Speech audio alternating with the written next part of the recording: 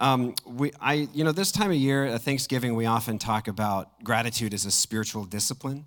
And it really is. It's a critical one. It's vital to how we perceive the world, how we feel about our Lord, and how we relate to God. Today, this year, I want to do something a little different. I want to talk about something for which, of the greatest things that we can be thankful for, and that is our Father in heaven. Compliments from certain people, they have a different value to us who they come from. If someone compliments you and say, for instance, they want something, you don't think much of that. They'll say, oh, you look nice today, and they're going to ask you something. You think, all right, you buttered me up. What do you want? Like, we know what they're doing. I've also noticed that a person, if they have really high standards, they're difficult to please, that person's compliments often mean more.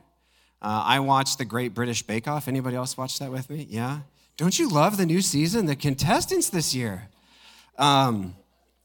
But there's two judges. One is more severe, more critical. It's Paul. Paul is the more critical judge. And when he compliments baking, you can tell the bakers are at a very different place. Like, they will cry if Paul Hollywood tells them that their bake was perfect. And if they get the handshake, it is a thing to where all day they're buzzing with what a compliment that really was. And I've noticed also, if we get a compliment or someone encourages us that doesn't know us very well, it can mean something, it can be exciting, but it doesn't go deep. Imagine you put something on social media, someone says, oh, you're great, I love this stuff, whatever they're going to say. It could be exciting in the moment, but the fact is that doesn't go very deep because we all say the same thing.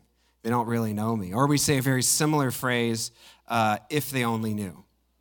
And you might even come here to church thinking, if they only knew. If the people around me only knew how I think, if they would have known my habits, if they knew what I did this week. And I find that there is a connection, a real intimate connection when the worst of us is known and we're still received. Human intimacy happens when the most offensive part of us is revealed and yet embraced at the same time. That's when a real intimate connection happens. We see God, he is the all-seeing judge. Nothing is hidden from him. All is seen. He knows what goes on in every corner of the world. There is nothing that is a secret from God. And yet he loves us and he accepts us. And I really think that is the power of the Christian story. If aliens landed on the world tomorrow and they said, what is the human religion? Statistically, it would be Christianity. It is the largest shared belief system in the world. It's the largest religion in the world. And we have to ask ourselves, what makes it so appealing? Most religions, they grow strictly by birth rate, very small conversion, what they call proselytes, people converting. Islam largely grows because your children are Islamic and their children are Islamic, and it grows this way. And while Christianity does grow primarily through birth rate, that one generation of Christians passes their faith to their children on to the next, Christianity has the highest proselytization rate in the world, the most converts. There's something so compelling about the story. And I think it's because each one of us desperately wants the worst of us to be known by one with incredibly high standards and still be embraced and still be accepted. Even if someone accepts you, but they're in the mud too, you're plastered drunk, they're plastered drunk, and they accept you, to those persons, it can feel somewhat meaningful. But to be accepted by someone who has both feet planted firmly in the ground with good character and upstanding lifestyle, and they accept you, it means something amazing. We want a God who sees everything, who knows everything, who is connected to us in every way, sees what we do, knows our habits, and still accepts us. And this is the story, a God of perilously high standards who sees all of you and paid for you to be clean and accepted. Because flaws revealed plus acceptance and affection equals intimacy, and that is what we want with God. So often around Thanksgiving, we do discuss the discipline, but I want to discuss something in particular this year, something to be grateful for. I want to read Psalms 139. We're going to read most of it today. We're starting verse 1. You search me, Lord, and you know me. You know when I sit down and when I rise up. You perceive my thoughts from afar. You discern my going out and my lying down, and you are familiar with all my ways. Before a word is on my tongue, you know it, Lord, completely. You hem me in behind and before and lay your hand upon me. Such knowledge is too wonderful for me and too lofty for me to attain. The knowledge that God has of us runs so much deeper than we think. The reality is God knows you better than you know yourself. Oftentimes when we dwell with God, we have moments where the Holy Spirit's speaking to us. Something that comes up is God trying to teach you about you. That he knows our thoughts. He knows the things that are on our minds. He knows critically this, thoughts and motivations, because motivations is one of the things we're most confused with ourselves about. The level at which you do not know yourself often dwells with how much you don't understand motivations, because you see, a person can do great things for a warped motivation. You could donate to the poor to get recognition and honor for giving to the poor. You could pray out loud in the prayer meeting because you want to be heard and you want to be perceived as spiritual. And some people, they do good actions and they find that the traps lie without and within. If you think that the darkness on the outside is the thing to be worried about, the darkness on the inside is incredibly easy to become lost in. But God knows it.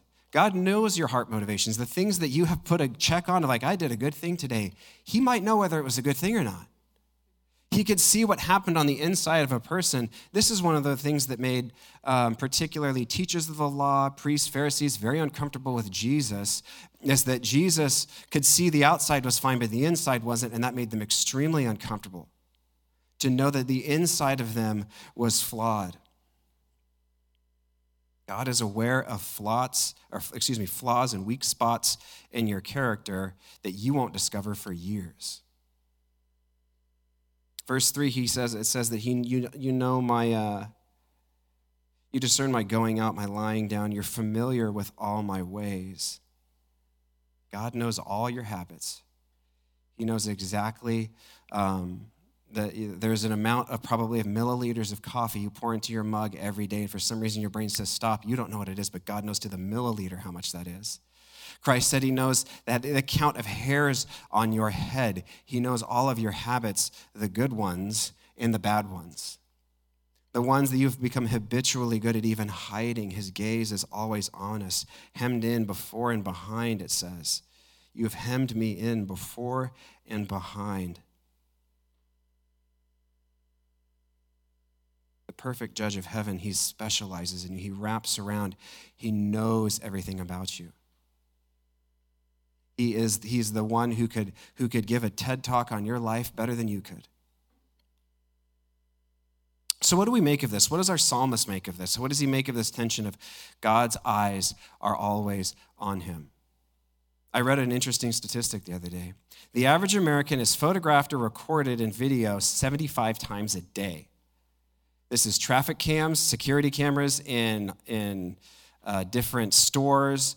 It could be the Ring doorbell that your car drives by 75 times a day, which comes to a total of you are either recorded or photographed 27,375 times a year. What do you make of that? How does that make you feel? I would imagine many of you feel like getting off the grid and going off and disappearing, and those photographs will never be seen. Never another Ring doorbell, never another traffic jam. And we find that this is a way that our psalmist feels this always viewing scrutiny. We don't even perceive how much you're being photographed. You don't perceive how much God sees you. And how does he feel about it? He continues on musing on this, and he says this in verse 7. Where can I go from your spirit? Where could I flee from your presence? If I were to go to the heavens, you are there, obviously. If I were to make my bed in the depths, which could be grave or hell, because the word Sheol in Hebrew, which means grave, death, depths, you are there. If I rise on the wings of the dawn and settle on the far side of the sea, even there your hand will guide me, your right hand will hold me fast. I read that, and that term is a restricting term. Like Jonah trying to flee. He actually did try to flee to the far side of the sea. He tried to go to modern-day Spain, and he got trapped in by a storm. God wraps around. We try to get away. He's got us. Verse 11, if I say, surely darkness will hide me, and light become night around me, even the darkness will not be dark to you. The night will shine like the day, for darkness is light to you.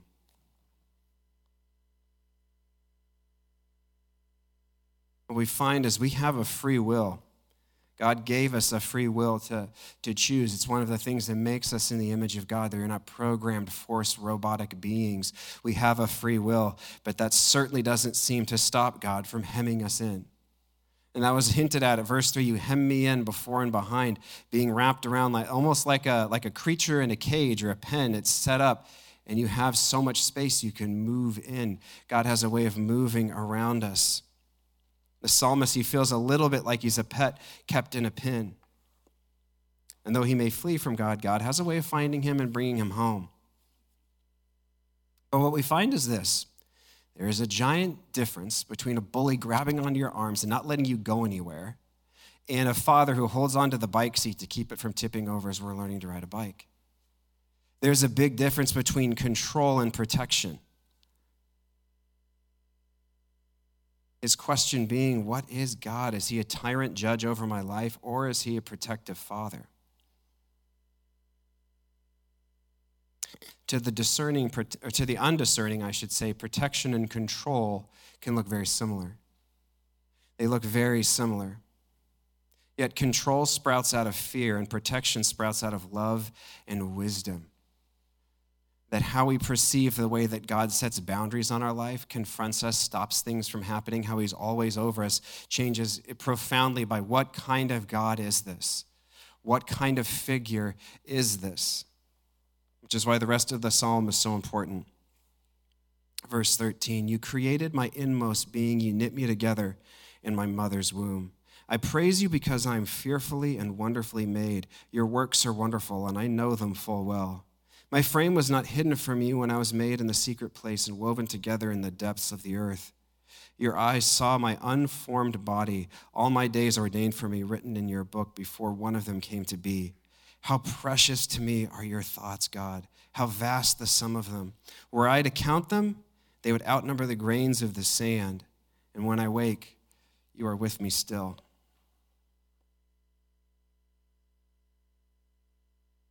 This is one of the reasons why I wanted to include that song today. How deep the Father's love for us, how vast beyond all measure. As this psalmist ponders what kind of God is this, he goes into the fatherly prenatal protection of God, watching over his creation, growing them in the womb. We've seen God as the perfect judge who could see all and discern all, and now we see him as the perfect father. The image of a father who adores his son. And suddenly the whole psalm, it's reinterpreted, changed up a bit. The God who sees us, who's familiar with all of our ways, who watches us, isn't watching for sake of judgment and destruction, but watches because he loves watching his kids. Suddenly the God that goes in before and behind us and hems us in is creating the boundary of protection for us. In the same way, in the summertime, I put a fence in the front yard because my 2-year-old is simply too stupid to not walk in front of a car. And I love that stupid little kid. So I put the fence in to protect her. In the same way, God creates boundaries and things to confront us, to keep us from going off the grid, to stop Jonah from giving up his life as a prophet of Yahweh, but to capture him in the sea and bring him back to his destiny and give him a second chance at it again. That God would capture us in and wrap us around. The guiding arm, the never-ending presence, the watchful eye are now all warm fatherly affection. I think of this. I think it's important for us to remember that the greatest message of Christianity is that the Father loves us. That's the point. That's the meaning of it. We can miss the beautiful point of the gospel that Christ delivered us from death to the Father. It is to the Father. After salvation, after the cross, our relationship is with the Father. And because of Christ, we're made clean to where that perfect judge of ultimately high standards has seen us redeemed and paid for completely. Paul says that by the works of Christ, we get to call God Abba Father, which I brought this up a couple weeks ago. It's worth highlighting again. To call God Abba, a Hebrew word for dad that is similar to the English word dada. It's not even a word. It's a sound children make when they try to say the Hebrew word for father. To say Abba Father. That was a strictly Jesus thing. It was not recorded before that. Nobody said it. It was considered too intimate to say that about God. That we wouldn't call him Dada God. That was weird and offensive. And honestly, you're never going to hear me say it either. Like I'll say it maybe in a prayer, Abba Father. I will say Abba Father, but I'm not going to say Daddy God. I don't want you sweating in there. I don't like hearing it either. But the point is this. Through Christ, we have this connection with God that is close, that is intimate, that is connected, that is different. And it says that by him, by his works, we call God Abba Father, adopted into him.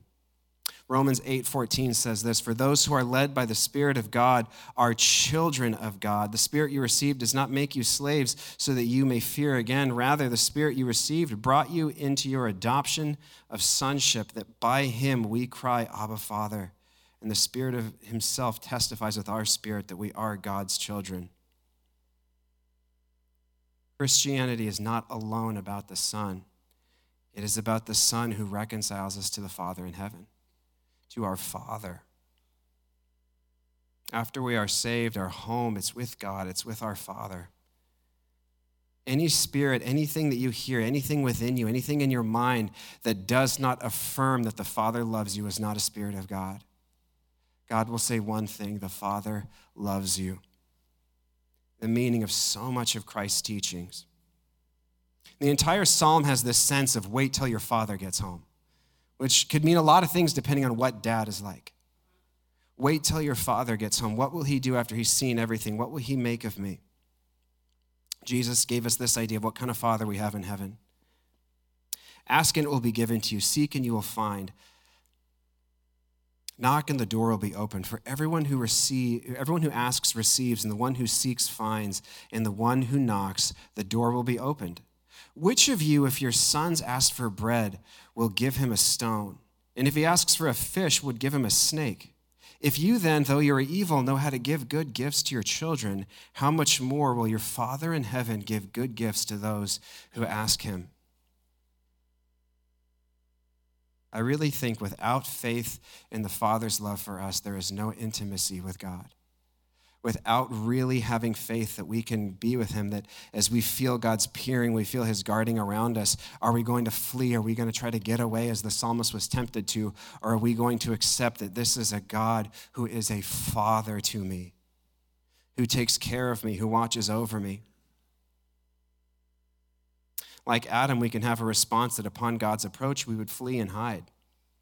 Yet the book of Hebrews tells us that we should go before God's throne boldly because Christ sits at the right hand and his throne is grace, and we've been given a way in to be with the Lord, to go boldly.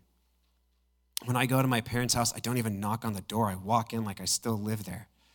It's not even, I've not lived there for over 10 years, but I would just walk right in.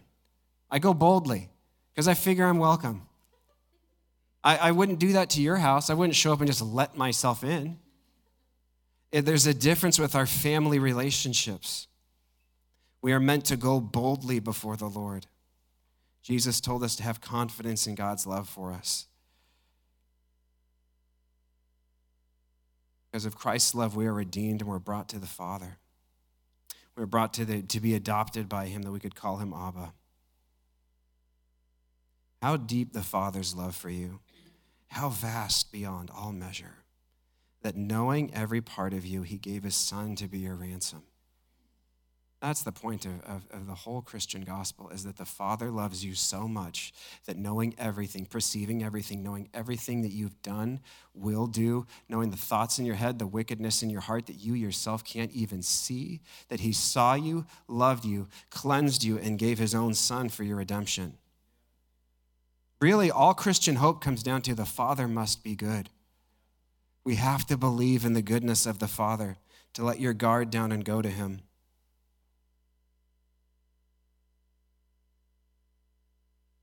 You know, I find that there's a few things that get in the way of our dwelling with God. One is your phone. Let's just call it for what it is. In 2023, our phones get in the way. They're loud, they beep, they're always with us, and we want to grab the little reward, like chemical, little colorful triangle in our pocket and flip through, scroll through, find stuff. That unending desire and drive is a problem. Our tablets get in the way. The busyness of our lives get in the way. And I find this, that when you feel the conviction, you feel God simplifying your life to silence the phone, leave it someplace else. I've started a new practice. This sounds counterintuitive. I turn the ringer on. My ringer was off on my phone. I turned it on. And it could, because I remember in the 90s, the phone was in one place and it didn't move. And if it needed your attention, it would ring really loud. So that's what I do. It goes on top of the bookshelf. I can't even see the screen. And if it needs me, it'll let me know if someone's calling, because I do need to take calls. But I leave it there. And as we find ways of simplifying life, getting rid of things, quieting down, slowing down, and seeking solitude, I find something very interesting. Our God is a triune God, is he not? Holy Spirit, Father, Son, he is 3 in 1. And we are created in his image, body, soul, and spirit. We are also triune. I find that when you slow down, it's not just me, everybody I talk to, when they slow down and they're quiet and they go into the waiting place, they're not met with the Holy Spirit, they're not met with the Son, they're met with the Father. It's the Father that we find in the quiet place. It's the Father who we are with. And that reward is one of the richest things. Christ brought us for a purpose, to bring us to the Father. After Paul summarizes in Romans 8 all of the amazing things God has done by giving his Son, the Father gave his Son to redeem us. We are pure, we are clean. He wraps up that chapter saying this: "What shall we say then about such wonderful things? If God is for us, who can be against us? Since he did not spare his own Son, but gave him up for us all, won't he also give us everything else? Who dares accuse us whom God has chosen for his own? No one. For God himself has given us right standing with him. And who will condemn us? No one. For Christ Jesus died for us, and we are raised us to life, and he is sitting in the place of honor at God's right hand, pleading for us. Can anything separate us from Christ's love? Does it mean he no longer loves us if we have trouble or calamity, or are persecuted, or hungry, or destitute, or in danger, or threatened with death? As scriptures say, for your sake we were killed every day, and we are being slaughtered like sheep. No. Despite all these things, overwhelming victory is ours through Christ who loved us. And I'm convinced that nothing can ever separate us from God's love. Neither death nor life, neither angels nor demons, neither our fears for today nor our worries about tomorrow, not even the powers of hell can separate us from God's love. No power in the sky above or earth below, indeed. Nothing in all of creation will ever be able to separate us from the love of God that is revealed in Christ Jesus our Lord. God has seen your absolute worst, present, past, and future, and nothing separates you from the love of the Father, because that is the power of Christ's atonement. That is the power of the blood, that we are made clean, that there is one of incredibly high standard, a judge who sees all. He does not say things are fine when they are not fine. Sin is a serious problem. It is incredibly destructive. It hurts other people. It hurts yourself. It matters to God deeply, and yet you've been atoned for. And there is nothing that can separate you from the love of the Father. This is a love we can rely on, and that is the point. A question for us is, if we haven't paused lately to be with the Father, to really stop and be with our Father in heaven, it's time to do so.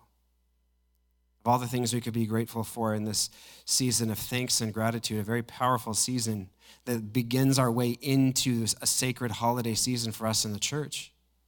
Be thankful for this, that your Father loves you and wants to be with you. That the wait till your Father gets home feeling that you feel, if it's fear, it's not of the Lord. It's a Father who comes to you to deliver you, to lift you up, to make you clean, to be with you. He's the one that dwells with you in the secret place. As we get ready for the season ahead, it can go by so quickly, can it not? Thanksgiving, all the other little holidays, the things we remember, Santa Lucia Day, if you're Scandinavian, I don't know what else you've got. But they go by so quickly. Christmas goes by so quickly. But they're holidays that are meant for something. Holiday meaning holy day. It's not about all the little tasks that we worry about. It's about the meaning of it. And I would encourage you to make this a season that you find quiet space to dwell with the Father and get what Thanksgiving was really about, to get what Christmas was really about in the seasons that are ahead. Seek solitude with your Heavenly Father to have peace in this season.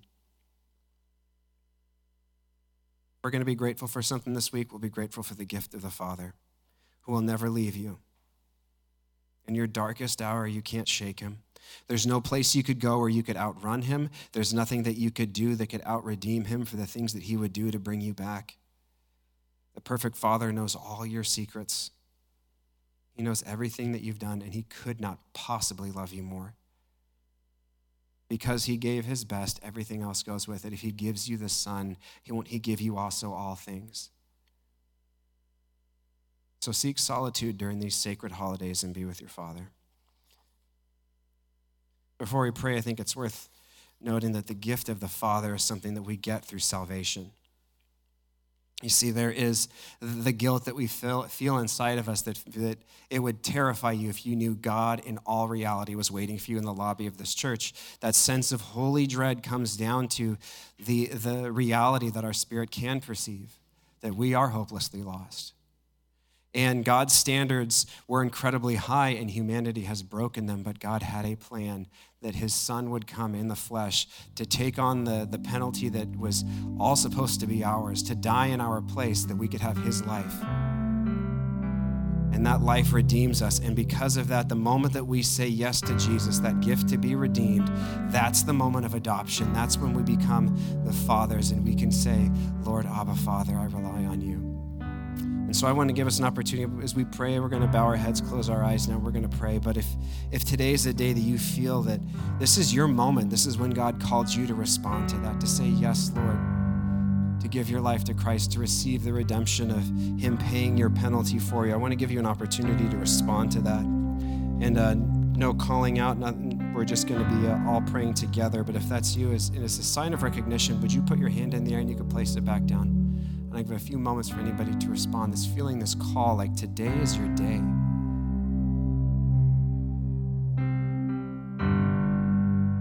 What I'm going to do is we have some people that are making that wonderful decision today. And as we pray, I'm going to have all of us repeat after us. So if you missed your hand raising moment, I want you to know today is your day.